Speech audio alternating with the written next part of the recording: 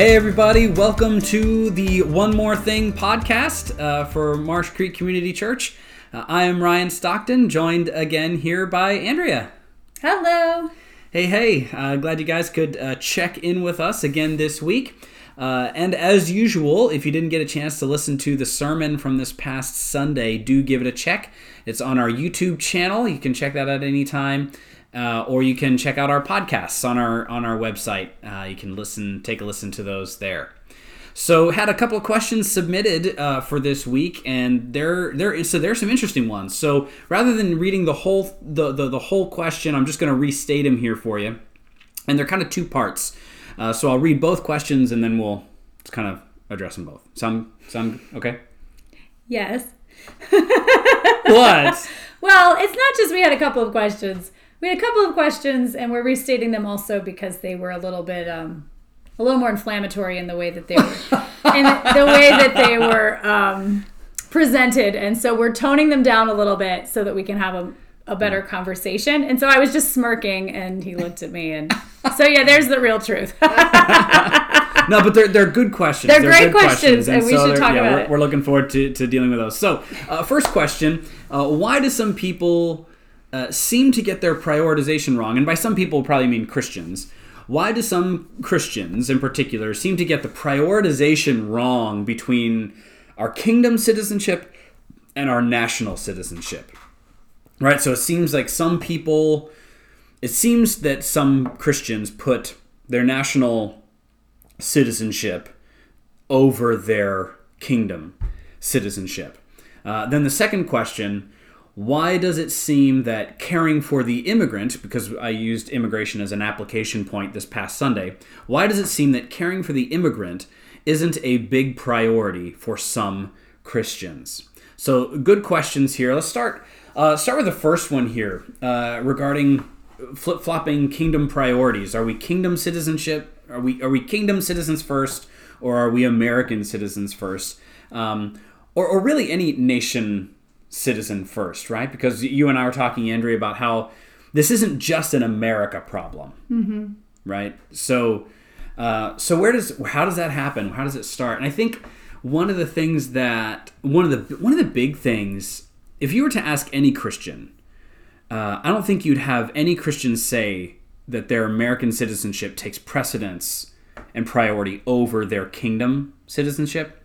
I don't think any Christian would ever say that. But I think one thing that we've all been told for so long, the air we've been breathing, the stew we've been seeping in, has been one of conflating both the kingdom of God and our national kingdom. So we've been saying that to be loyal to one is to be loyal to the other. So if we're going to be loyal to God, then yes, we're going to be loyal to America because God is on our side, right? We are blessed by God. We are God's, not chosen nation, but we act that way sometimes. Right. Some folks do. So, and it's just been kind of something that has been almost assumed for a long time. Like, probably at least since the Second World War. Yeah, the Second World War, where there that was stuff a pretty ratcheted up a lot. There was a lot more intentional patriotism building in the United States at that time, and in the church, but it kind of using the church as a civic organization that would connect with a bunch of people to encourage support of the war for practical reasons. I mean, the country really wanted everybody on board to support the war in every possible way. And that's when American flags started coming into churches, was around World War II. And there's this desire to say that God is on our side, right? Like, God is for our cause, whatever that may be. And so, right now, Christian nationalism is a big problem in America right now, but it's also big problems elsewhere. One of the head of the Russian Orthodox Church said that if you fight in the war against Ukraine and you die in that war, your sins will be absolved. You will go to heaven if you die in the war against Ukraine. I mean, it's trying to say, that God is on our side. Yeah. Right. And Because we all want to feel that. Yeah. Right? Yeah. And that's the ultimate claim, right? To be able to say God is on our side.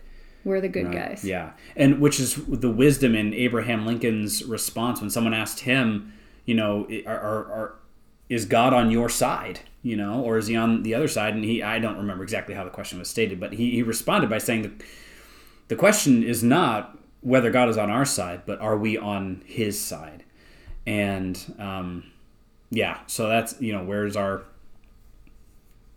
are our priorities? Where are our priorities? Andrea was talking about our hymnals. Many of us, Andrea and I included, grew up with hymnals in the church that we grew up in. And in the back of all the hymnals are the patriotic songs that you sing. They're even called hymns. Patriotic hymns. Yeah. And so it was the air that we breathed. Mm-hmm. It's a little more explicit now, but it was just kind of assumed. And so, and not just that I might argue that patriotic songs don't belong in a hymnal which is designed to worship God, right? That he covets our worship, right? He does not want us to worship something else. Looking back on that now and seeing what songs those were, the object of the song flips on those songs. My country, 'tis of thee. Like, God was supposed to be the thee in all of the songs in the hymnal. well, what he was saying in that is that our country is of God. Right. So our country is of thee. So the thee is God there, but it is claiming that... I don't think so. Yeah. Our country, 'tis of thee. Our country is of thee. It is of God. Our country is of God. I don't think that's what that thee means. Yeah, that's what... Our country, comma... 'Tis of thee, it's of you that I sing. Of thee I sing. 'Tis of thee that I sing. Yeah. Sweet land of liberty, of thee I sing. No, that is a song to thee America. No, well, that whole song is to America. I think there might be a couple of these. And then at the end, no, I'm right. And then I don't think you're wrong. Yeah, I know the parts you're talking about. Those we are are right. then, asking for God's blessing on our country. Which, so Ryan and I talked for like an hour. So about some of these issues. We're not. I don't know if I were going to keep it to 15 minutes before we go put the kids to bed, but that's our plan. That's the plan. So we haven't even gotten to the second question. We're in trouble, folks. So the idea of asking for God's blessing on our country is not something that we would oppose. So I just wanted to clarify that we do believe that we should pray humbly for our country, for our leaders. And even that God might use us. But it is, I think, dangerous the way that, in the past, we've had church leaders challenge some of a press to separate these things a bit with, but what about God and country? It's like, where'd you get that? Because that's not in 2 Thessalonians, right? Like, this country, first of all, had there was no twinkle in our mother's eye back then. Like, Oh, gosh. So, all right, hey, let's move on to the second one, because it does kind of, we get into some more of this stuff. It leads in. So why does it seem that caring for the immigrant isn't a big priority for some Christians?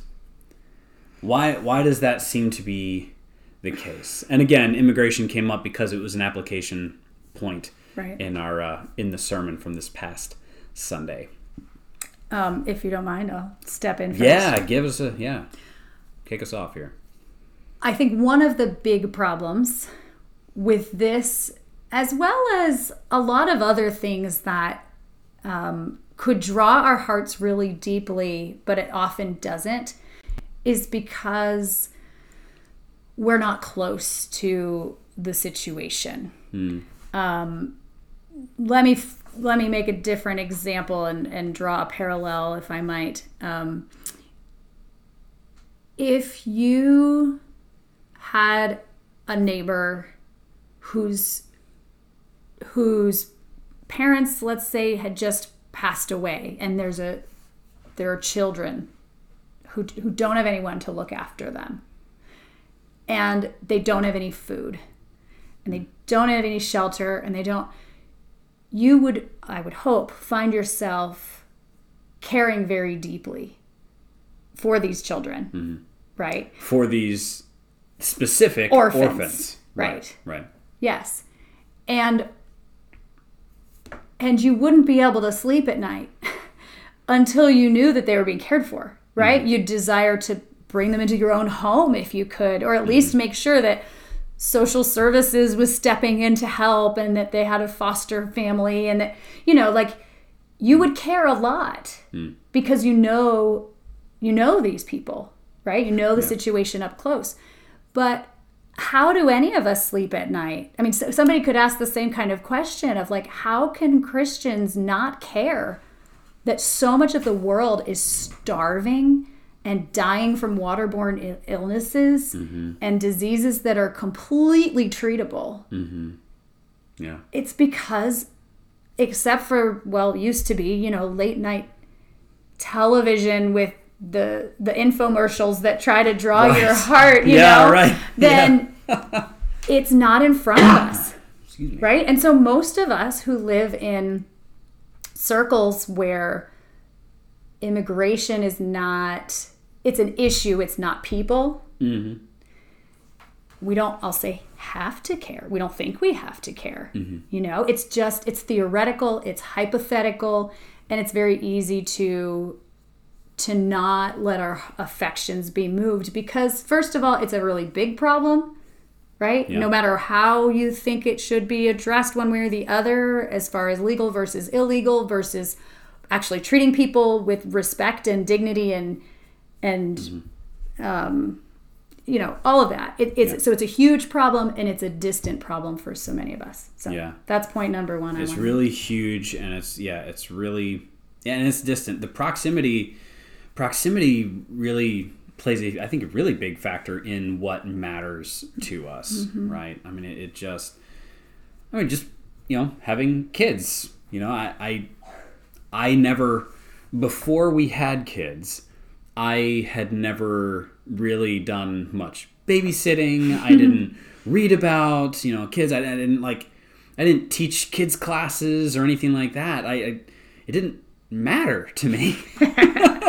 Now I have kids. I'm a big old sap, but writing children's poetry and stuff. But proximity changes things. So I think that's a really big part. I think another factor is where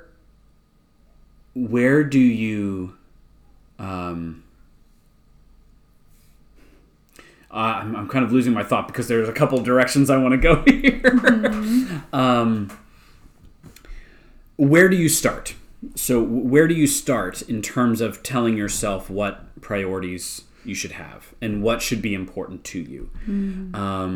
So I think for a lot of us, and we'll try not to belabor this point too much, but one thing that Andrea and I were talking about is a lot of people we get our cues for what we should care about from our particular party platform in politics. And there's some bundling that happens there.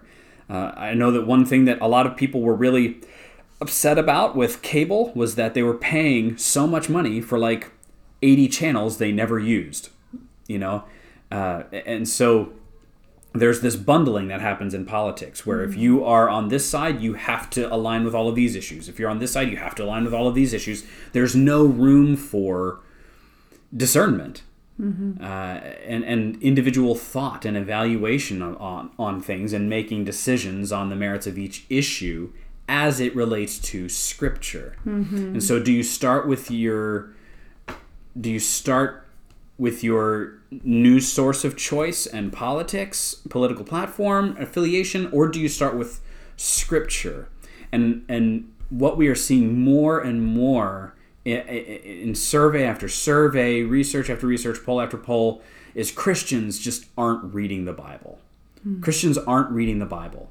And so I think there's some element of ignorance here as well, to say that like I pulled out a couple here just for instance. These are just representative passages. You shall love the stranger, for you were strangers in the land of Egypt. That's Deuteronomy 10:19. That's the word that's translated as stranger is also alien or foreigner.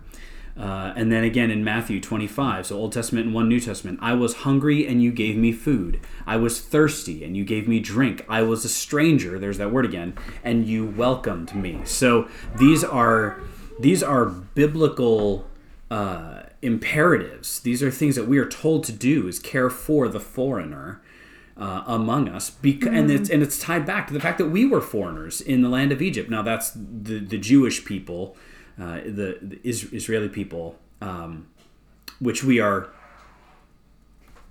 not ethnically, but we have inherited that history as the people of God. So yeah, scripturally, there's a huge emphasis on care for the immigrant, regardless of political affiliation, regardless of whatever country's policies. Thank you. Whatever a nation's policies are, our job as citizens of the kingdom first are caring for the immigrant, the foreigner, the stranger, regardless of status. Right. That is our calling as kingdom citizens first. But one thing that you were talking about, Andrea, and this is the second branch of things that I was thinking about, you were talking about the issue just being so big and so distant. And I think, here I'm getting stalled again on this because there's so many different ways to go, but one of the things that we talked about was no single person, no single even local church can take on the burden of all the issues that are out there to the same degree. So the capital C church, the global church, has the obligation to care for all the things, all the things, all of the natural life, and war issues, violence, and racial reconciliation, and just all the things. We have to care about all the things. That's the capital C obligation as kingdom people. But the little c church, the local church, and the individuals within can only shoulder so much. And so the collective witness of the global church should be caring for all of this. But the local witness, maybe we only have the capacity to care for certain things, right? But we can, in the areas where, so maybe I'm not as gung-ho and investing in the area of immigration reform and all this kind of stuff. I can still at least educate myself to know that our immigration policy needs a lot of work. It's messed up right now. It's really hard. It's tough, and it's in some ways it's biased in a lot of things. But I can have conversations with people. Like if they say something that's horribly, racist or mean or xenophobic, you can say, well, actually, I can correct them. I can engage in that conversation. So maybe my areas of activism and stuff like that are in other areas. So I say that all of that to say I don't think all of us have to feel the burden of caring for all of the things equally all of the time. I think God has positioned some people to have more influence in certain areas all the time. He's given some people more proximity to the areas of the orphan. He's given people more proximity to issues of abortion and birth care, and he's given people more proximity to gun violence and being passionate about that, and immigration, and on down the line. The other thing that I feel like plays into this is that because our government is essentially a two-party system, technically, yes, there are other parties, but what it generally boils down right to one of two parties is in power in all of these different parts of our government. We do have to choose. And although as a Christian, I don't believe that it's possible to think that God's way can perfectly align with either of those things.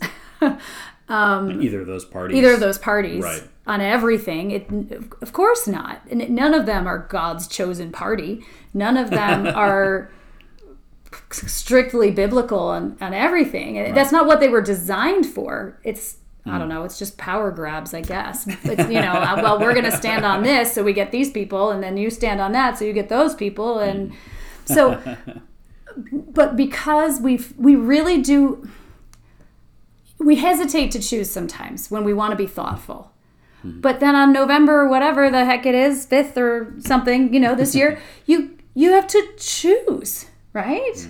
Most of us will decide to choose. And there's going to be some level of holding your nose and closing your eyes toward the things that you have decided are less important to you because the other things are more important to you.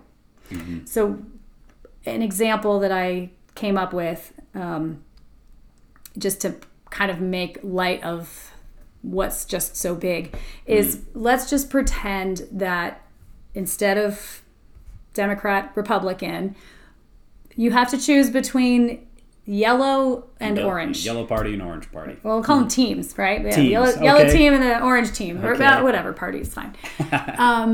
And for whatever reason, these teams have picked their favorite foods, okay?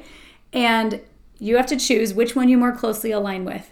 And so they've each chosen a barbecue style food, a pasta type food, a vegetable, and a dessert. So this is what happened when I was walking the dog in the rain at Bradley's soccer practice tonight. Okay, so this is the analogy she came up with. The yellow party stands for hot dogs, mac and cheese, green beans, and apple pie. The orange team stands for hamburgers, spaghetti, broccoli, and chocolate chip cookies. And for the sake of this crazy example, let's pretend there are biblical teachings about some of these things. Let's just pretend God seems to favor hot dogs on the yellow team, spaghetti on the orange team, green beans on the yellow team, and chocolate chip cookies on the orange team. Okay, let's pretend it's an even split, right? We all, of course, aren't going to agree anyway on whatever. Yeah. So if this is true, a lot of what's going to influence us isn't even necessarily... Excuse me. Okay, what does the Bible say, though? We really should start there. There are going to be so many other influences, like, well, my family has always been on the yellow team. We're yellow through and through. Yeah. And such preacher says that I can't vote for orange if I'm a Christian because hot dogs and green beans, I hope I'm not mixing it up, are just so important. They're more important than all the other issues. And in fact, it sounds like something that has happened recently. Yep. There have been Christian prominent leaders who have said such things about one party versus another.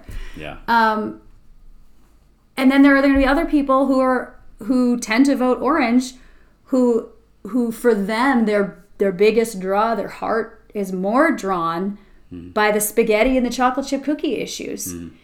And even though they know, well, God also says favorable things about hot dogs and green beans, I have to pick one on November blank, right? Yeah.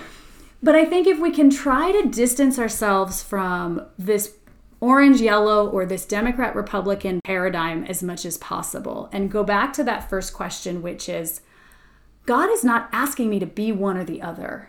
He wants me to follow him. And he wants me to be a citizen of the kingdom of God first. And yes, I do need to pray about how I'm going to vote, but I'm not looking for that to be God's only tool in this world, right? Is our vote. Right. Nor is it, honestly, just from a practical standpoint, it's not even our best civic way to bring about change. It's the easiest and it's the cop-out-ist, and it's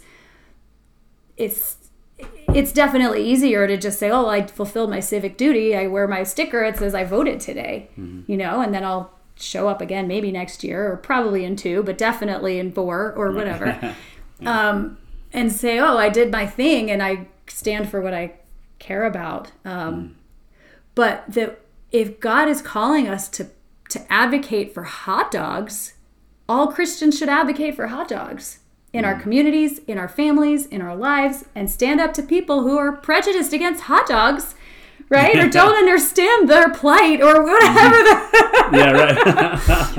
whatever the analogy is. Yeah. And we answer to God. We're kingdom first in our mindedness. And then try to be aware of all of those influences, aware of the media that is not unbiased, and it tries to get us to feel better about whether we're yellow or we're orange. It tries to demonify the other color, because we want to feel like we're right. We want to feel like we're better. We want to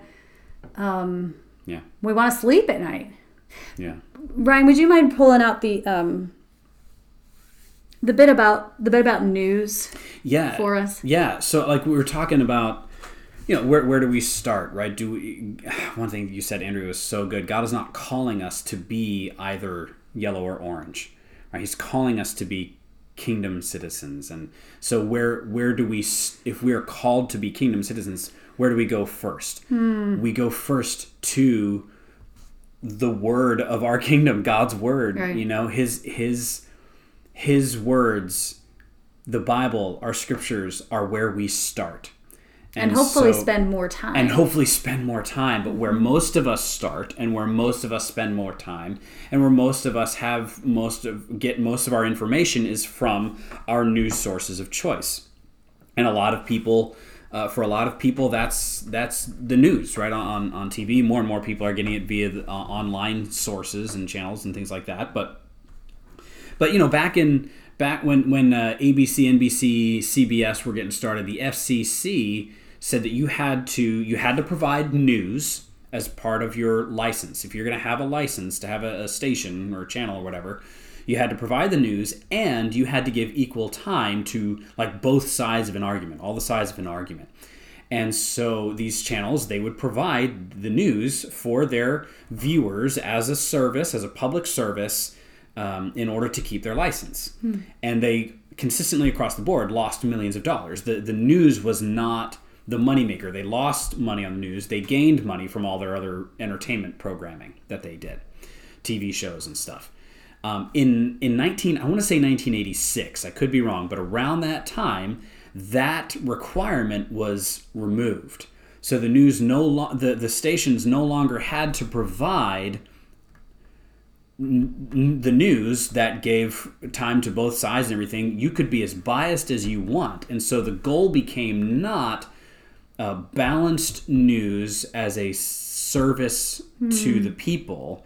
It became another entertainment program that could make them money. So people became less citizens to be informed and more consumers to get us money. And so we have to just be super careful when it comes to, there are now studies, there's research that's done that the more time you spend consuming local news, the more distorted your perceptions are of reality, of certain social situations and social issues, cultural issues, things like that. Your views are more distorted and out of line with actual reality the more time you spend engaged in local news. So particularly broadcast local news. Which also now includes Fox, so that wasn't in that original right, list. Yeah, Fox, yeah.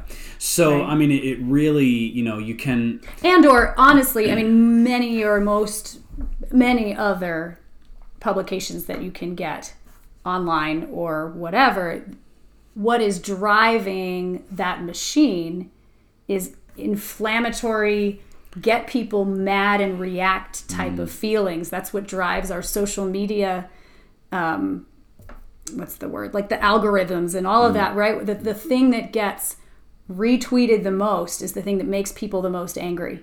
It doesn't matter if it's true. It's just what riles people the most. Yeah. So we have to be safe. This is actually longer than my sermon was. We gotta go. But anyway, yeah. So when you're looking at what should we care about, look to Scripture. I mean, that sounds so basic and duh, but we're not doing it. Christians, we're just not doing it. We're not reading the Bible. We're not spending our time there. So it should come as no surprise that Christians oftentimes have our priorities wrong. The end? Yeah. Not the end. It's kind of a beginning, but... Well, anyway, hey, listen, thanks if you stuck around to the whatever minute this is. You get a gold star. Hey, 30 church points to those of you who stuck around to the end of this one. We got to figure out a way to keep track of those things and handing them out like candy, church points. So anyway, thanks guys so much for joining us for this one if you stuck around. And yeah, make sure you check out the sermons from Sunday, and we'll see you next week. Take care, everyone. All right, good night or whatever. Goodbye.